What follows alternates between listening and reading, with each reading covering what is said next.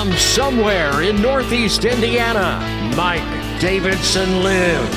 And now your host of the podcast, Mike Davidson. You got a little college football, a little pro football, literature, thin-skinned comedians, alleged comedians, thin-skinned pop stars, award shows, all sorts of things. It's a full show.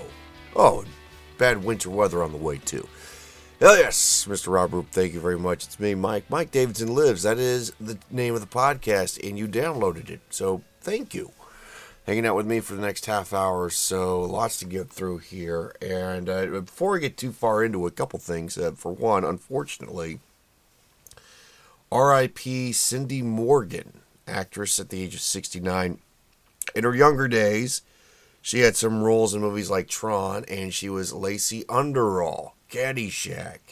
And she had quite a few trysts in that movie. See, if they made that movie today, well, they wouldn't make that movie today. They would make something else and call it Caddyshack. But it just wouldn't be as enticing. And she was certainly enticing, easy on the eyes, and one of many memorable things about that movie. So condolences to her family. And also, speedy recovery to Michael Bolton. The crooner, the pop crooner. Apparently he had surgery not too long ago to remove a brain tumor, and he's hoping to recover and get out on the road, so kudos to him. If I remember back in the day in the 90s when he was a big thing, and everybody was just, making fun out of him because it's Michael Bolton. And, of course, it all culminated with the joke in Office Space with one of the characters being named Michael Bolton and hating having that name because, well, of Michael Bolton. Now, given a couple of examples I'm going to give you later on in this podcast, I mean, he could have been thin-skinned and bitched about it, but Michael Bolton, the pop singer, embraced it, and it turns out the dude's got a sense of humor about shit. So, again, the original Michael Bolton. Kudos to you. Hopefully you get back out on the road and do what you do. All right, so I didn't get a chance to watch the Chappelle special yet. That will happen probably next weekend when I'm all snowed in. Right now we got like a winter weather advisory here in Northeast Indiana for tonight into Wednesday. It'll only be like an inch or 3, and then it'll melt and turn to really cold-ass rain. About 3-4 hours to our west, just a little bit west of Chicago, they're going to get pounded. And then later on this week, we're going to get pounded. So look, all that snow that didn't show up in December is going to make itself known here in January. Can't wait to drive in that. But this past weekend, when I was able to get out and do things, me and the wife caught the Iron Claw with Zac Efron in it. And good movie, solid movie about the Von Erichs and the alleged Von Erich curse. And to me, I mean, you would think that a curse would be something supernatural. When, as you watch the movie unfold, you realize what that curse is, and it's obsession, and living through other people. And their dad, Fritz Von Erich, who was the Von Erichs, of course, being a wrestling family, the brothers, their dad was very driven. I don't think he was a evil man. I just think he was very driven and focused on the wrong things. And he forced his kids into doing things to bring home honor because he was a former football player, former pro wrestler. He felt like he had opportunities and he didn't get them. So, of course, he's living through his kids and driving them and telling them all this stuff. And, of course, they're so driven that, of course, unfortunately, all but one of the Von Erichs passes away. And the one that does not die, still alive, is the one that lets go of that ambition and lives his own life. And as much as it sucks that he lost all of his brothers, he himself had 4 children with his wife of 40 years and 13 grandchildren. Still alive, has a ranch out in Hawaii. Very cool. But I mean, you have the Little League dads and the dance moms. It's one thing for a kid to want to go out and do something on their own and be passionate about it. It's another thing when the parents are the ones driving it and making their kids miserable and telling them that's all there is to life. That's just crazy. Now, I did finish a book, In the Garden of Beasts. I think I want to talk more about that next podcast, but it's a 12-year-old book by Eric Larson. Same guy that did The Devil in the White City and The Splendid and the Vile. A great book, actually, here about an ambassador and his family an American ambassador living in the early days of Hitler's rise in Germany and how craptacular that is. I did draw some parallels, but there's so much to get through in this podcast. I think I'm going to shelve that, so to speak, coming up for the next episode. But just not too long ago, Michigan trounced Washington. They are national champions, first time since 1997. At least they're champions for now. It's just, the Michigan finishes the year 14-0. Jim Harbaugh 8-0. I mean, this is the first time I can recall a guy getting suspended twice in a season, and his team still winning the national championship. And there's some speculation that he is going to be leaving Michigan and maybe go back into the pros. I mean, he had some success in San Francisco.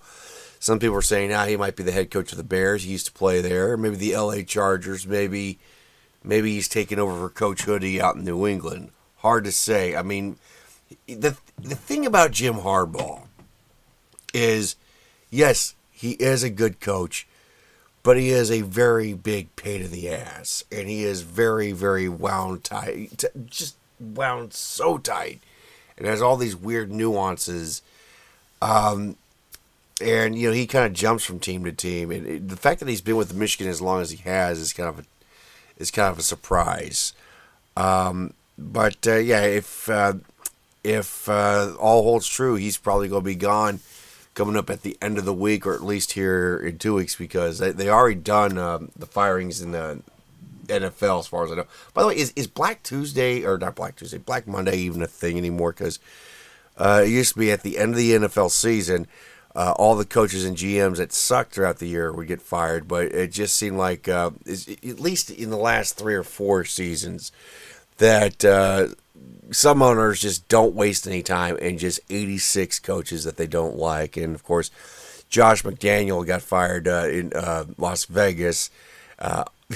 No one's missing him. Frank Reich didn't even get a chance to finish a season with Carolina, but that's a dumpster fire. But yeah, Carolina did fire their GM here this week, and of course Washington and Atlanta did away with their head coaches. But it's not as big a deal anymore because owners just get so frustrated. They think, okay, we're going to turn the season around, and we'll just fire the head coach, and nothing happens. I mean, the Colts fired Frank Reich last year, and they replaced him with Jeff Saturday. So, that holds true. Okay, so the Colts botched their way out of the playoffs. And, that was not a good game. The Houston Texans eked their way in. They won out. C.J. Stroud is just a stud. But the Colts and the Jags both did not finish the season as well as they should have. So, now on Peacock, I think this is going to be the late game. 4:30, 4:30 on NBC, I think. Texans and Browns, Saturday. You, of course, will be snowed in. Chiefs and Dolphins on Peacock. Bills, Steelers, Saturday. I think that's a CBS game. Cowboys, Packers, Fox. That should be interesting. Lions and Rams, Sunday night game on NBC. And then Monday Night Football, Eagles, Buccaneers with Joe and Troy. So, there you go. All of the pro football that you can handle right there as Wild Card Weekend gets underway. All right, so last episode, kind of a controversial one because basically I called Jimmy Kimmel thin-skinned for not taking the heat that Aaron Rodgers gave him. And for the recap, Aaron Rodgers was on Pat McAfee's show, and something was made about the Epstein stuff. Now, with the lawsuit, the documents being unsealed, interesting things, but that's not the client list, and that may never be found. Who knows where that's at, if it still exists. But it came up, and Aaron Rodgers just kind of said, Yeah, I bet Jimmy Kimmel doesn't want that list to come out. When that happens, though, I will be popping a bottle of something. And, of course, Jimmy Kimmel took that to mean that Aaron Rodgers called him a pedophile. All he said is that Jimmy Kimmel didn't want the list to come out. And Jimmy Kimmel fired off that Twitter X Twitter or whatever, about how Aaron Rodgers is basically soft-brained and a-hole, and I will see you in court, blah, blah, blah, blah, blah, blah, blah. And my point was that, well, Aaron Rodgers has been the subject of many, many jokes from Jimmy Kimmel about some of the stuff he believes. And I will be the first to admit, Aaron Rodgers is a little, nutty. Can't really say I'm going to Aaron Rodgers for pharmaceutical advice, personally. But Jimmy Kimmel has a late-night show, and he likes to pounce on anybody that he doesn't like in front of a studio audience and try to get the biggest whoops and hollers. And he's done this all the time. And sometimes he does it without the failed jokes he's got. You may recall back in 2020 when Joe Biden became president of the United States, and this is like couple months before all that January 6th crap. But Jimmy Kimmel went on the air and was actually astounded that nearly half the country voted for Donald Trump. I can't say I'm a big Trump fan either, but he basically said that that's enough for him to make him feel like he overestimated the American voter. Well, Jimmy, not everybody sees life the way you do. That's just how that is. But, I mean, he takes no chance. He does not waste an opportunity, I'll say, to vilify somebody that doesn't agree with him politically, even though there are first responders, doctors, nurses, cops, firefighters, lawyers, all sorts of people across this country that probably voted for Trump. Same as with Biden. And just to hammer home the fact that Jimmy Kimmel is a family man, and after all, what Aaron Rodgers said allegedly endangered his family back in 2021. Good 9 months after the election, and of course the pandemic was dying down, and we had the vaccine out there, and of course the vaccine still quite a bit of controversy with that. And I'm not going to get into the conspiracy theories, but I support a person's right to take the vaccine or not to take the vaccine. And Jimmy Kimmel was talking about how Dr. Fauci was troubled by the fact that ICUs were having too much of an influx of patients with COVID. This is what an alleged late-night host joked about. The choice doesn't seem so tough to me. Vaccinated person having a heart attack. Yes, come right on in. We'll take care of you. Unvaccinated guy with gobbled horse goo. Rest in peace, Wheezy. End quote. Now, you go to Thanksgiving dinner. You just got done with the holidays. And I know you've got family that you don't agree with 100% of the time. But you would be upset if that person wasn't there for any other holidays. Like, for whatever reason, you love that person, right? You sit across, you might, bicker and bitch about politics, both of you, no matter where you stand on the issues, no matter where he or she stands on the issues. But there's something that, keeps you guys talking, right? Aside from blood. And doctors, ER people in the ICU cannot make that distinction who's had the vaccine and who's not, and whether or not they should live or die. Do no harm. That's kind of an oath. I read that somewhere. So, with me, if I'm ever in trouble, I really don't care if the doctor's a Democrat or a Republican. I want them to, get me out of trouble, get me healthy again, get me back on the road to recovery. And that's the way it should be because, ERs, ICUs, people have heart attacks all the time. People have bad reactions to medication all the time. Diabetic shock, overdoses on drugs, drinking themselves stupid, playing with knives, texting while driving. There's all sorts of reasons why people end up in those situations. Doctors cannot afford to be judgmental. Not until, of course, after they recover, and then they can break their balls about that sort of stuff. Bedside manner is a different thing. All right. What I'm talking about is when somebody is in there at death's door, you want them to save their lives. And here's Jimmy Kimmel joking about, hey, wouldn't it be great if somebody who didn't get the vaccine died? How is that not more dangerous than anything that Aaron Rodgers said? And there's sports media types that are circling wagons around Kimmel, and Kimmel has said way worse than Aaron Rodgers. So, again, yeah, Jimmy Kimmel is a thin-skinned piece of shit who is hypocritical. That's all I have to say about that. Moving on.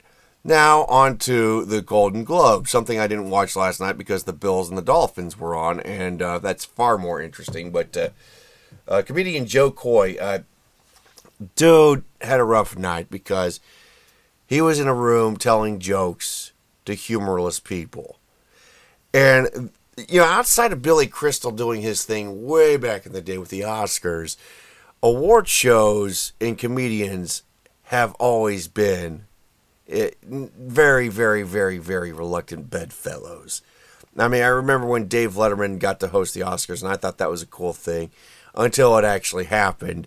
And Dave Letterman, who's a little more dry and a little more deadpan and a little more goofy, and of course, he's a witty guy, his jokes just weren't landing because the room is filled with stuffy people.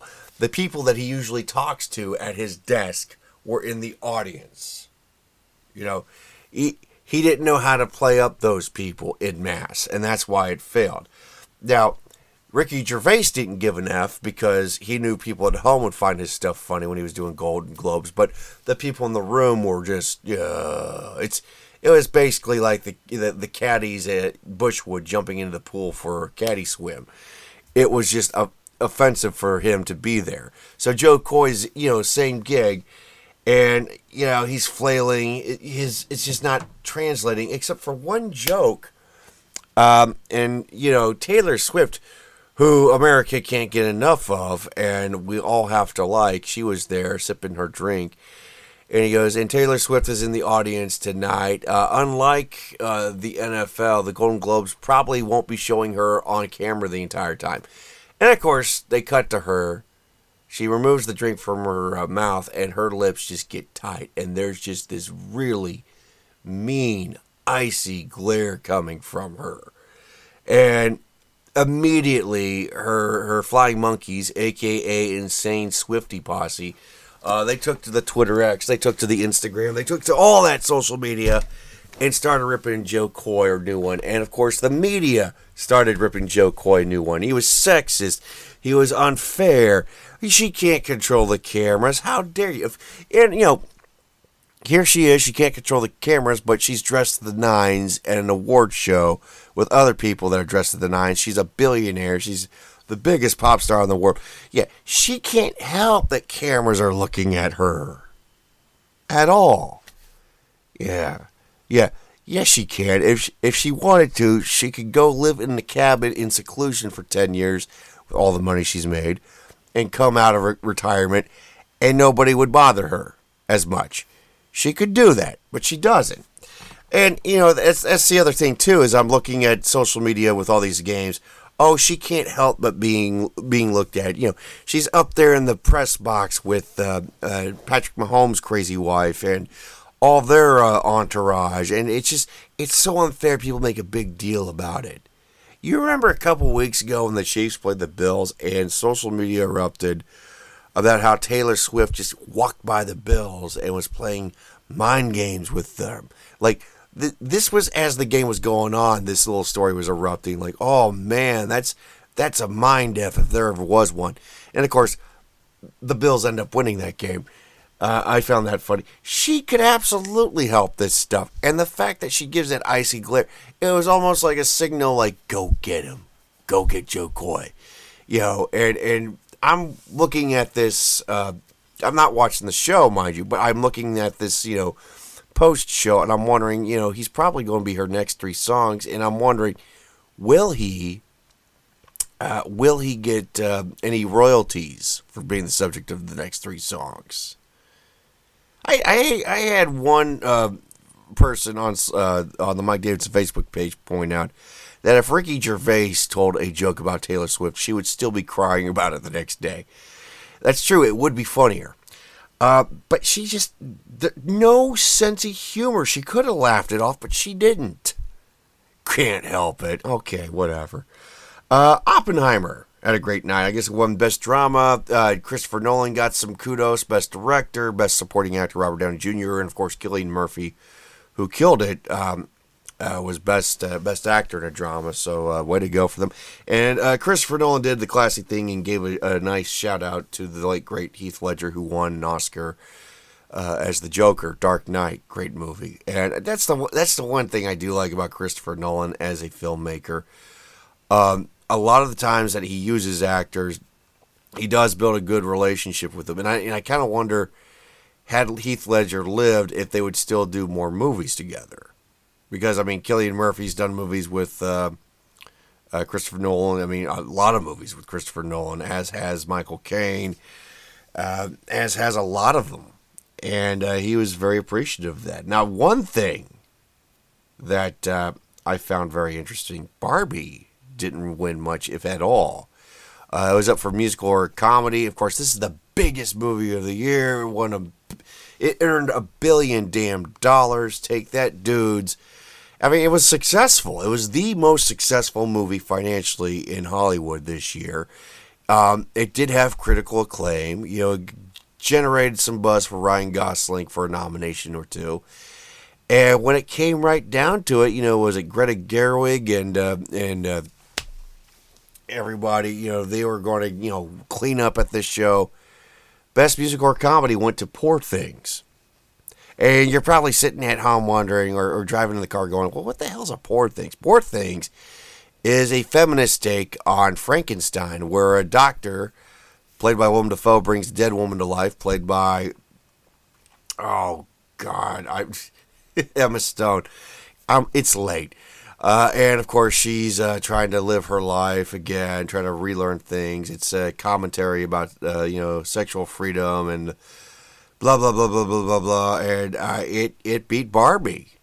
And some people were shocked by this. And I looked at it and I said, no, I am not shocked by this. I saw this come in 2 months ago when I first heard about this movie. I looked at it as they were talking to Emma Stone and everybody else involved in the movie. Willem Dafoe's in it, by the way. And the Greek guy that did The Lobster, he's the director of this movie. You know, everybody was hyping this thing out 2 months ago. And given the premise of it, I was like, okay, this thing, they're going to push heavy for the Oscar. And so to see it beat Barbie for Best Comedy and Musical, it basically became the glass ceiling for Barbie. And you're wondering, well, why is that? And it's because Barbie made too much damn money. In Hollywood, a lot of the artsy-fartsy people that vote have a hard time recognizing the success of capitalism. You may not like the feminist message of Barbie, or maybe you do. It doesn't matter. It still found its audience. And that's what, you know, telling a story is all about. But because it found so much of an audience, it kind of loses that countercultural edge. And the fact that, well, you know, this movie, Poor Things, it's a little more, you know, avant-garde. It looks a little more weird. It's a little more intense. It's a little more adult. You're not relying on a nostalgic plastic doll. And you'll find some hit pieces coming out here in the coming months with Oscar just around the corner saying, and I don't expect it to, I don't expect too much disparagement of Barbie. They'll be like, well, Barbie did a fine job of doing this, but Poor Things takes it to a next level and does things that Barbie dare not do. And, of course, that will get the buzz going. And, you know, maybe Greta Gerwig somehow sneaks in a win as Best Director. I don't know, because, yeah, it could happen. But there will be a push for this because it is a smaller film. And that's how they do it with awards nowadays. And you're like, well, how about Oppenheimer won Best Drama? Yes, but it wasn't head-to-head with Poor Things. You know, Greta Gerwig could be robbed of an Oscar. Christopher Nolan could be robbed of an Oscar because of this movie. Two of the best performing movies of Hollywood. 2023 will not win Best Film. That is a distinct possibility. I have to check on that here coming up when the damn award show happens. But Willem Dafoe, I think was this yesterday? No, it was today. Monday. It was Sunday. I just saw that he got a star on the Hollywood Walk of Fame. Congrats to him. But I'm like, what the hell? How did this not happen long ago? This guy is crazy. He's a great actor. I mean, Platoon, To Live and Die in L.A. You know, he was Norman Osborn, for crying out loud. Nosferatu. He's been in so many friggin' movies. The one thing I always remember Willem Dafoe, like Mississippi Burning, when him and Gene Hackman are in that motel room, and some guys, shoot at them with the motel room, and glass shatters, and he's yelling, "Get down!" And he runs out, and It is actually Willem Dafoe running over these little fences, jumping, and he trips and keeps running, jumping, and I don't know. To me, that's impressive freaking acting right there. Not afraid to twist your ankle, fall on your face, break your nose. That is acting right there, and it's about damn time that Willem Dafoe did get some love there. All right, so BFI, British Film Institute, in honor of all things James Bond, because he's probably the greatest action hero Britain has ever produced. Ian Fleming, of course, made big time by Sean Connery, and of course there's been other actors to portray him. He's getting a trigger warning, like for scenes that are, today sexually taboo or racially insensitive, or just don't meet the standards of today's society. If you have half a brain, you realize a lot of that stuff, and you're like, well, okay, yeah, that was a different time. I don't need a freaking tag to tell me this.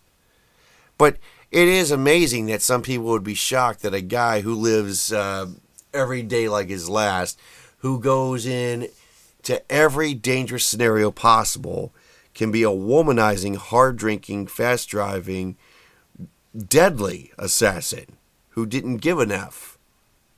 How can somebody be so reckless when his life is always in danger? Seriously. Yeah, that's totally not believable. Oh, hey, also, Maestro. I forgot to tell you this. That's Bradley Cooper's passion project. He's directed this movie, and he stars in this movie, and it's on Netflix, I believe, and a lot of users are bitching that a lot of the dialogue is hard to hear. Yeah, because there's a lot of mumbling between him and, was it Carey Mulligan? Yeah. Here's an idea. And it's because I think a lot of people are in denial. I say this as somebody who works in radio, and or used to work in radio for like 2 decades. And I'm around a lot of loud stuff day in, day out where I'm at now. I'm partially deaf in my right ear. If you can't hear dialogue, use the captions. There's no shame in it. Believe me, I use them all the time. I have to. Even if they're screaming, I do it because I have children that scream. It makes it hard to hear. Oh, hey, Ben Affleck doesn't like Dunkin'. Well, what do you mean? He's the face of Dunkin' Donuts. I mean, Dunkin'. We all call it Dunkin' Donuts still, right? He does all the commercials and stuff. Well, I guess on the set of his latest commercial shoot, he was seen holding a McDonald's cup, which goes to show you that Dunkin' Donuts coffee is a little on the overrated side. I'm not saying it's terrible. It's just it's overrated. That's what I think. I mean, they make a big deal about it. It's okay. It's good with donuts. It's bakery coffee, and bakery coffee is good, but there are limits to it. That's all I'm saying. Alabama man got arrested going skinny dipping, streaking at Bass Pro Shop, and video of him in the tank, walking out of the tank in handcuffs, no pants on. Like, you see everything. You see everything. And, some people might feel uncomfortable about it, but, looking at the guy, I feel a lot better about myself, and I think you will too as a man. If you just I'm not saying you go Google that because you're intentionally looking for that stuff. It's just it will happen. It will happen. You'll see it on your social media feeds, or one of your buddies who has issues will probably show it to you on their phone. And finally, this guy on Instagram, speaking of issues, Josh Slavin, he's got an account, and he likes to post the last meals of people that were on death row. Like he will recreate meals that, say like Ted Bundy. He'll try to recreate that and eat it. He's obsessed about this. This was a King of the Hill episode, by the way, where Dale was looking up famous last meals of convicts on death row. He says that Timothy McVeigh's was not very impressive because it was just 2 pints of mint chocolate chip ice cream. Kind of depressing because I do like mint chocolate chip ice cream, and I don't want to be associated with Timothy McVeigh. I don't know if he was on death row or not. I think he was, but you probably don't want to recreate what Jeffrey Dahmer had as his last meal, because it was the taste of broom handle coming quick and often. And with that all said and done, I'm done. Until next time, stay fresh, cheese. You've been listening to Mike Davidson Live. Be sure to check him out on social media. Like him at facebook.com/mdavidsonlives. Follow him on Twitter. Look for @DavidsonLive.